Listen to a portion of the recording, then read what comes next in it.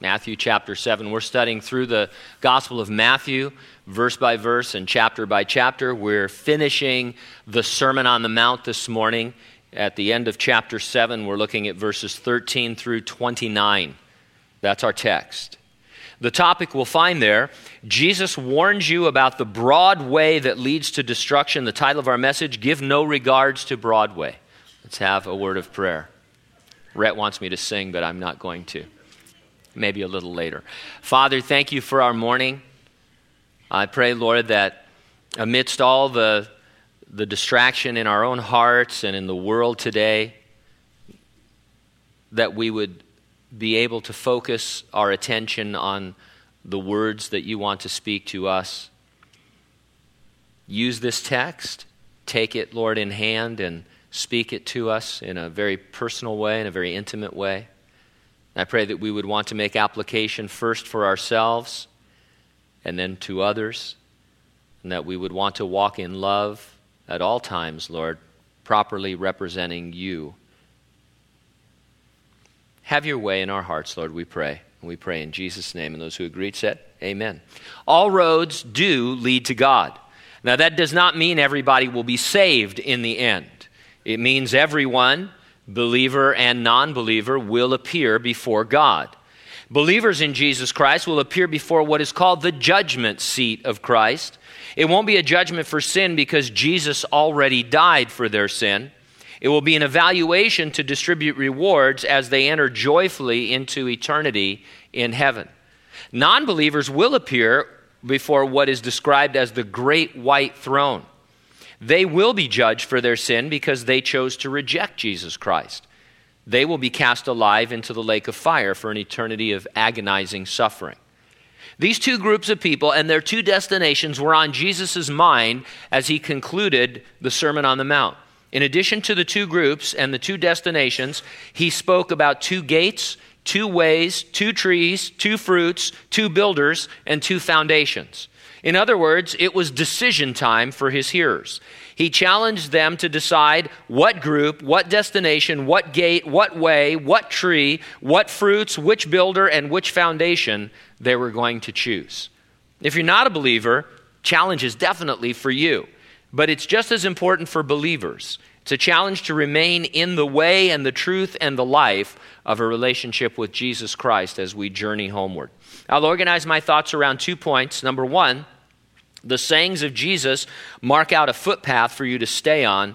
And number two, the sayings of Jesus lay down a foundation for you to stand on. In verses 13 through 23, we're going to talk about this footpath that you want to stay on. Now, Jesus started this sermon by telling his hearers that their righteousness must exceed that of the Pharisees and scribes. As he began to describe the righteousness that he was talking about, he several times prefaced his comments by saying, "You have heard it was said, but I say to you." Now at the end of the sermon, in verses 24 and 26, Jesus says, "If anyone hears these sayings of mine." And so Jesus' sayings then are his teachings in this sermon and elsewhere about what constitutes the true righteousness by which I will approach God. Now, we might think of sayings as quaint little motivational phrases that are on posters where we work. Do you have those posters? Some people have them, they're framed, they're really cute. And then there's a set of ones that are kind of anti-posters, and stuff. But so when I hear the word sayings, I think of, Confucius say, or like it's a fortune cookie or something. Don't think of it that way. The sayings of Jesus are his commands and demands for his disciples. He says, "You've heard me say, and these are my sayings." Now, in this powerful closing argument, which is sort of like an altar call, he contrasts those who hear and do his sayings with those who hear them but do not do them. And although Jesus clearly had non-believers in mind as those who do not do his sayings, it should concern us as believers if we see in our walk with the Lord any similarities with them. And so verse 13, "Enter by the narrow gate, for wide is the gate and broad is the way that leads to destruction, and there are many who go in by it. Because narrow is the gate and difficult is the way which leads to life, and there are few who find it."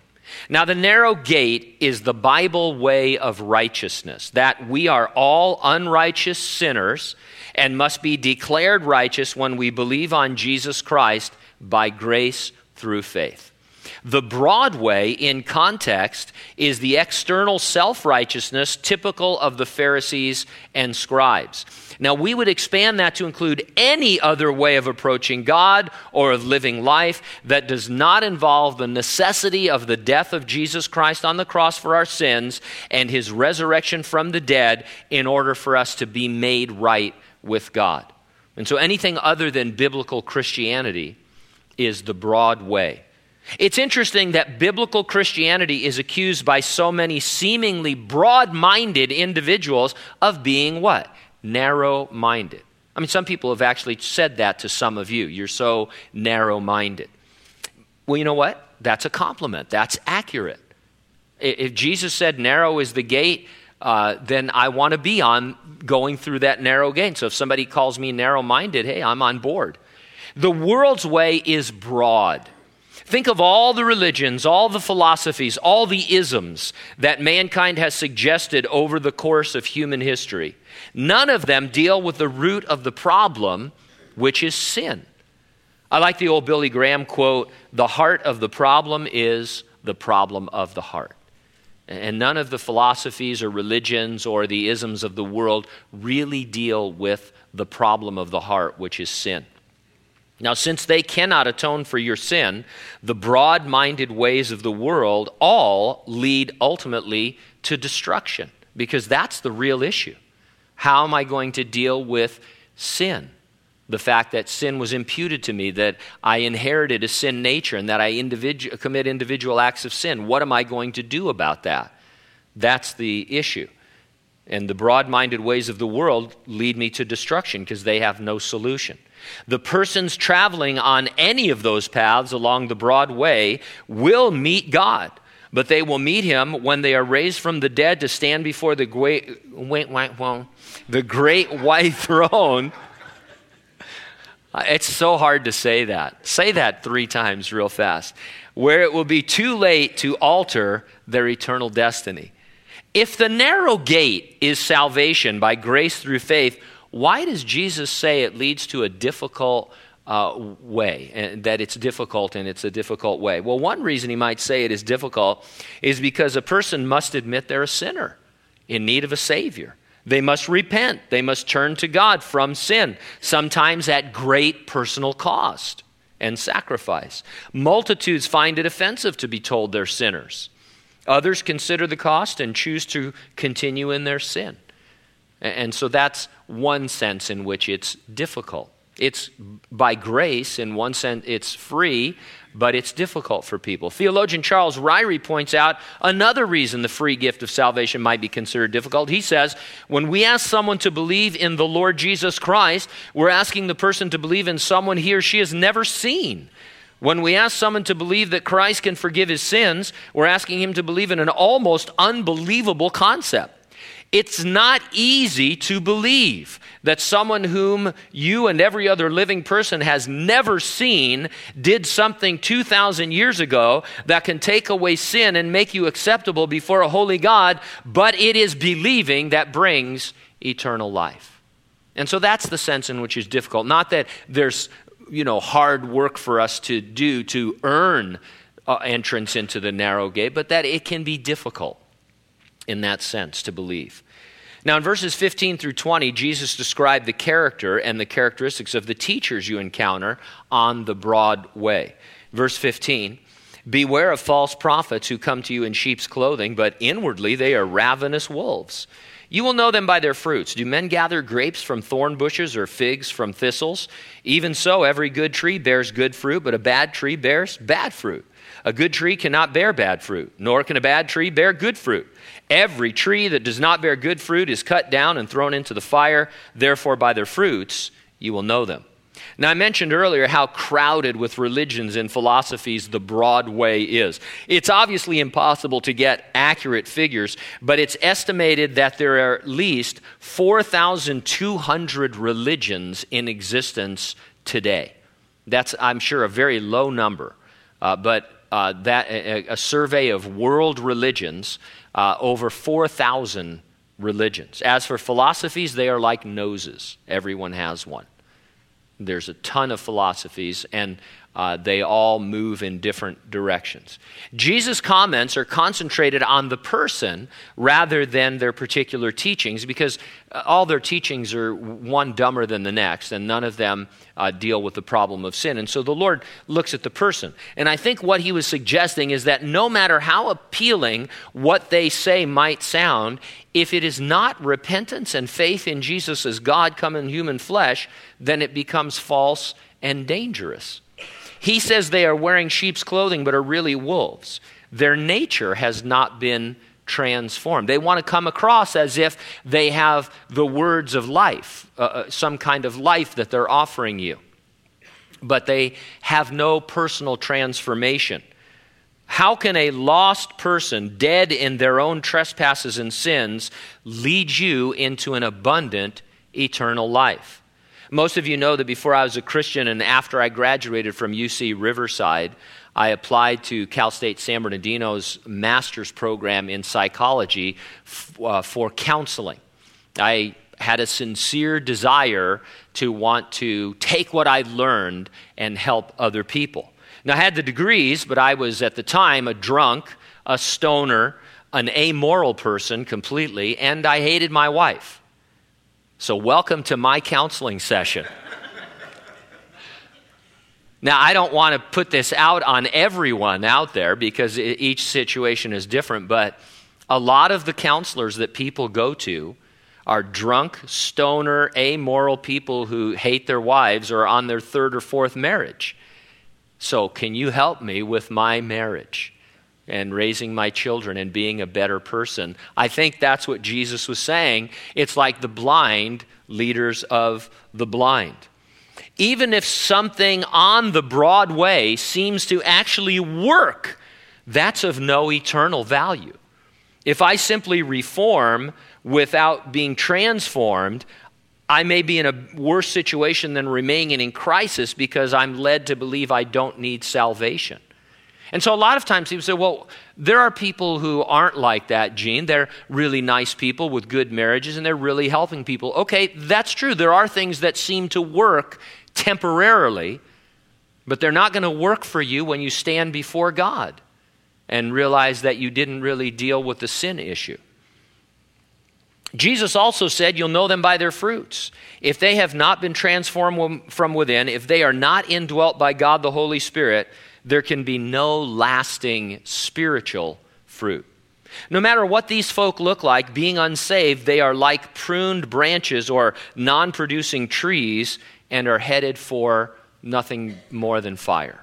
Now, Christians must be very careful to not borrow from or buy into the broad-minded methods of the world when it comes to issues of life and godliness. We really do have, in the sayings of Jesus, everything we need for life and godliness. The Word of God, empowered by the Holy Spirit of God, is the only agent that can discern between the soul and the spirit within us and bring restoration or recovery or healing or wholeness or holiness. See, and even now you're thinking, well, that's kind of narrow-minded to think that everything we need for life and godliness is in the Bible when we've learned so much, over the years about human psychology and all that. No, we really haven't. I remember asking one of my professors, which one of these psychological systems is the one? I didn't even say the best one. I said, which one is the right one? She thought I was an imbecile because you can't answer that. They're all just different.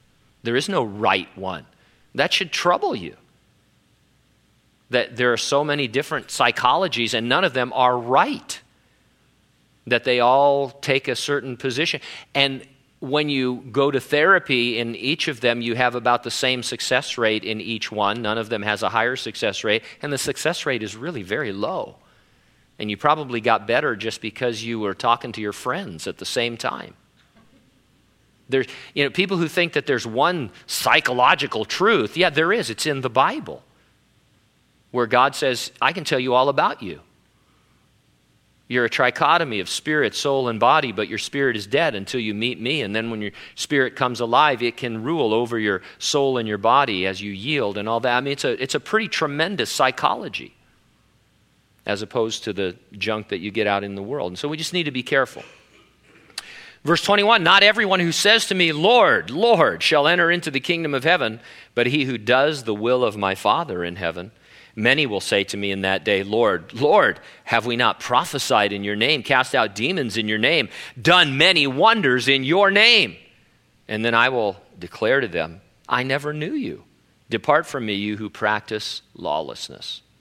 Now, I don't understand, and I never will, why unsaved people are empowered to do some of these things, except that God is merciful to help the recipients of their signs and wonders. The point Jesus is making is that no amount of works earns you a golden ticket to heaven. Regardless your spiritual resume, doing the will of the Father is the standard Jesus sets.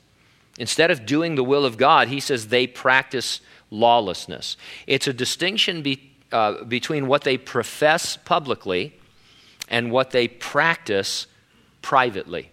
In other words, these folks claim to be followers of Jesus. They call him Lord, Lord, for emphasis. And they even have works to show for it that seem to be spiritual. But privately, they disobey his will and practice things that are clearly forbidden by the laws of God. A biblical example. Judas went about with the other apostles doing signs and wonders. But he was not saved, and he was simultaneously stealing money from their offerings. And so that's the kind of person that the Lord has in mind. He's not talking about the fact that we still struggle with sin on a daily basis, that we have to go to the Lord and confess so that he is faithful and just to forgive us our sins and cleanse us from all unrighteousness. He's talking about a person who has begun to practice lawlessness, who knows what the Bible says is the will of God and has decided it is not his will for them. They're still Christians, they still love the Lord, but in this area or in these areas, they know better, or it doesn't apply to them. And more I am encountering folks who claim to be Christians. They have a spiritual heritage and resume, but they're living in sin and they're acting like it's okay, at least for them. Some go so far as to claim their sin is God's will for them. For example, the Bible says, for this is the will of God. This is 1 Thessalonians chapter 4, verse 3. People say, well, how do I know the will of God? This is the will of God, your sanctification, that you should abstain from sexual immorality. Now, there's a lot of other things that are the will of God, but this is, if you want to know what the will of God is, this is a very clear one. Paul says, here's the will of God, that you abstain from sexual immorality. Yet today, not only are people who profess to be believers living together in sexual immorality, they're claiming it's okay with God in their case. For whatever reason. It's God's will that they're together. God doesn't recognize marriage anyway. This is my first true love, whatever. Or they don't think about it at all. And so we would look at that and say, well, there's a problem there. There's a disconnect. There's a profession of faith in Jesus Christ, Lord, Lord. And they are not just struggling with sin, they are practicing lawlessness. They've given over to, they don't even believe that it's sin. Are they Christians? I don't know anymore. But I don't want to assume they are, since the consequences are grave. Jesus, he says some heavy things in this section. He says there are some people who think they're Christians, and they're going to call me Lord in the last day, and I'm going to say, I didn't know you. You're going to have to depart from me. And I don't know how to soften that and still retain the message. Jesus is going to say to some people who are not doing the will of God, I never knew you. Now, right now, if you're a believer, you're being assaulted in some decision you need to make. You're being tempted by the world to broaden your way of thinking, because that's the way the world works. It's always trying to expand your way of thinking. There's Narrow gate you entered in through, salvation by grace alone, through faith alone. A difficult path of yielding to the Spirit rather than the flesh. There's a struggle, there's a battle, and then the world is always saying, no, you need to expand your ideas here. You're some backwards thinker here. I mean, this is the 21st century. We know a lot more than they did when they wrote the Bible or those kinds of things. And so you may not even know, but you're being assaulted where you live, where you work, sometimes in your church, hopefully not this church, but in churches, to broaden your way of thinking to include things that are really not the will of God. The narrow gate and the difficult path are normal. I was really ministered to this week. The Lord just spoke to my heart and he said, Gene, these things, this is what's normal, not what the world says. What the world says is abnormal. What I'm telling you, this is the normal Christian life. It's the normal Christian life intended to bring blessing and abundance to those who walk on it. Don't buy into criticisms that you're too narrow-minded, as if you're missing something, as if God has it in for you. The Lord died for you on the cross. He rose from the dead to offer you life. He's not going to withhold from you any truly good thing. As for the broad way, we might want to think of it as an ever-broadening way. The world is always pushing God's loving boundaries, always making the broad way broader, so to speak. If we're not careful, as Christians, we can find ourselves on a narrower way than those in the world that a few years ago we would have considered a broad way that leads to destruction. Sometimes we talk about becoming desensitized, but I think this is a more biblical way of understanding it, that I was once walking on this narrow path, but because the world kept assaulting me, they're way over here, but I moved a little bit closer. I'm doing things that are a little bit more broad-minded in terms of my thinking process and my entertainments and my hobbies and my habits and all that. I'm on a little bit broader path than I was once. It's not anywhere near the broad path of the world. It's very narrow compared to what's going on in the world, but is it narrow enough? Is it the narrow path that God really wants me on? That's what I need to deal with. Verses 24 through 29, the sayings of Jesus lay down a foundation for you to stand on. Now, we've established that you're going to be seen as a narrow-minded person. You're surrounded by broad-minded people whose choices and decisions are going to be very different from yours. You're going to be misunderstood, you're going to be ridiculed, you're going to be criticized by unsaved family and friends. They'll have opinions about how you live, how you raise your kids, about your priorities and your habits and your pursuits. Because they're on that broad way. They don't understand why you have to have a more narrow focus. More and more, you're even going to be criticized by other believers who have relaxed the Lord's standards in order to fit into the world more. And so it's a very serious kind of pressure that we're under in the world. Since we are strangers and pilgrims journeying through a world that is opposed to our Lord, a world whose God is the devil, there will always be pressure from both within and without to compromise the sayings of Jesus. To encourage us, the Lord gave the illustration of the wise builder. In it, we're reminded to look at the big picture, to consider the end of all things. And so verse 24, therefore, whoever hears these sayings of mine and does them, I will liken him to a wise man who built his house on the rock. The rain descended, the floods came, the winds blew and beat on that house. It did not fall, for it was founded on the rock. But everyone who hears these sayings of mine and does not do them will be like a foolish man who built his house on the sand. And the rain descended, the floods came, and the winds blew and beat on that house, and it fell, and great was its fall. How many disaster movies have there been, and will there yet be, in which the evil capitalist corporation cut corners in order to make a profit, but in the end, lives were lost? I mean, it's a classic theme. The sad thing is it plays out in real life. The reason we relate to that is because sometimes it's true. It does play out in real life. You don't want it to play out in your life. You don't want to cut corners in what you're building spiritually and find yourself in a place of destruction. Now, believers build their lives day by day. Non-believers build their lives day by day. Whose lives usually seem better off and more secure? Well, that's right. The non-believer's life usually seems better. If it didn't, we wouldn't have any problem, right? It wouldn't be an allurement to us. It wouldn't be a temptation to us if we could look at the life of an unbeliever and say, who wants to live like that? But instead, Asaph in Psalm 73, for example, he looks around and he says, here, I'm having health problems. Everything's going wrong in my life. I've got Obamacare, and, I can't figure things out. And here's this rich guy over here that curses you to your face, and, you're blessing him. And so the idea is that the person that's on the broad way of the world, they just seem to be making out great. And you're sacrificing, and you think, what am I doing this for?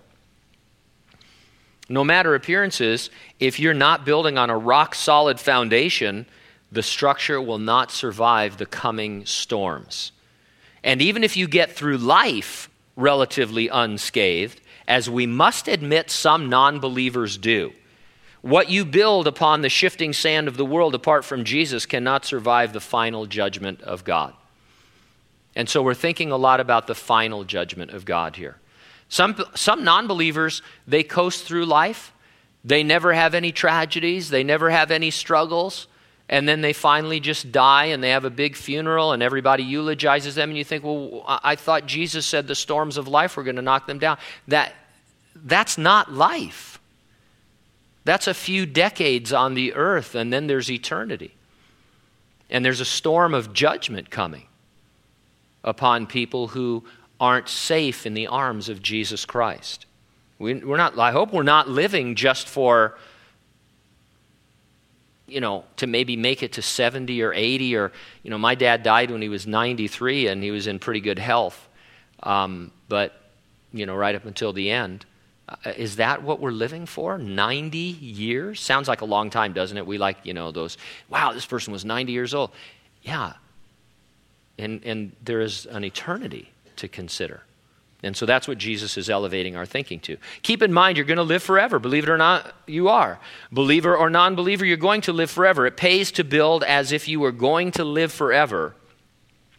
And that means it pays to build on the solid rock that is Christ. Apostle Paul picked up on this builder illustration. He described your appearance as a believer before Jesus' judgment seat as if you were going to be reviewed by the materials you used to build upon the rock-solid foundation.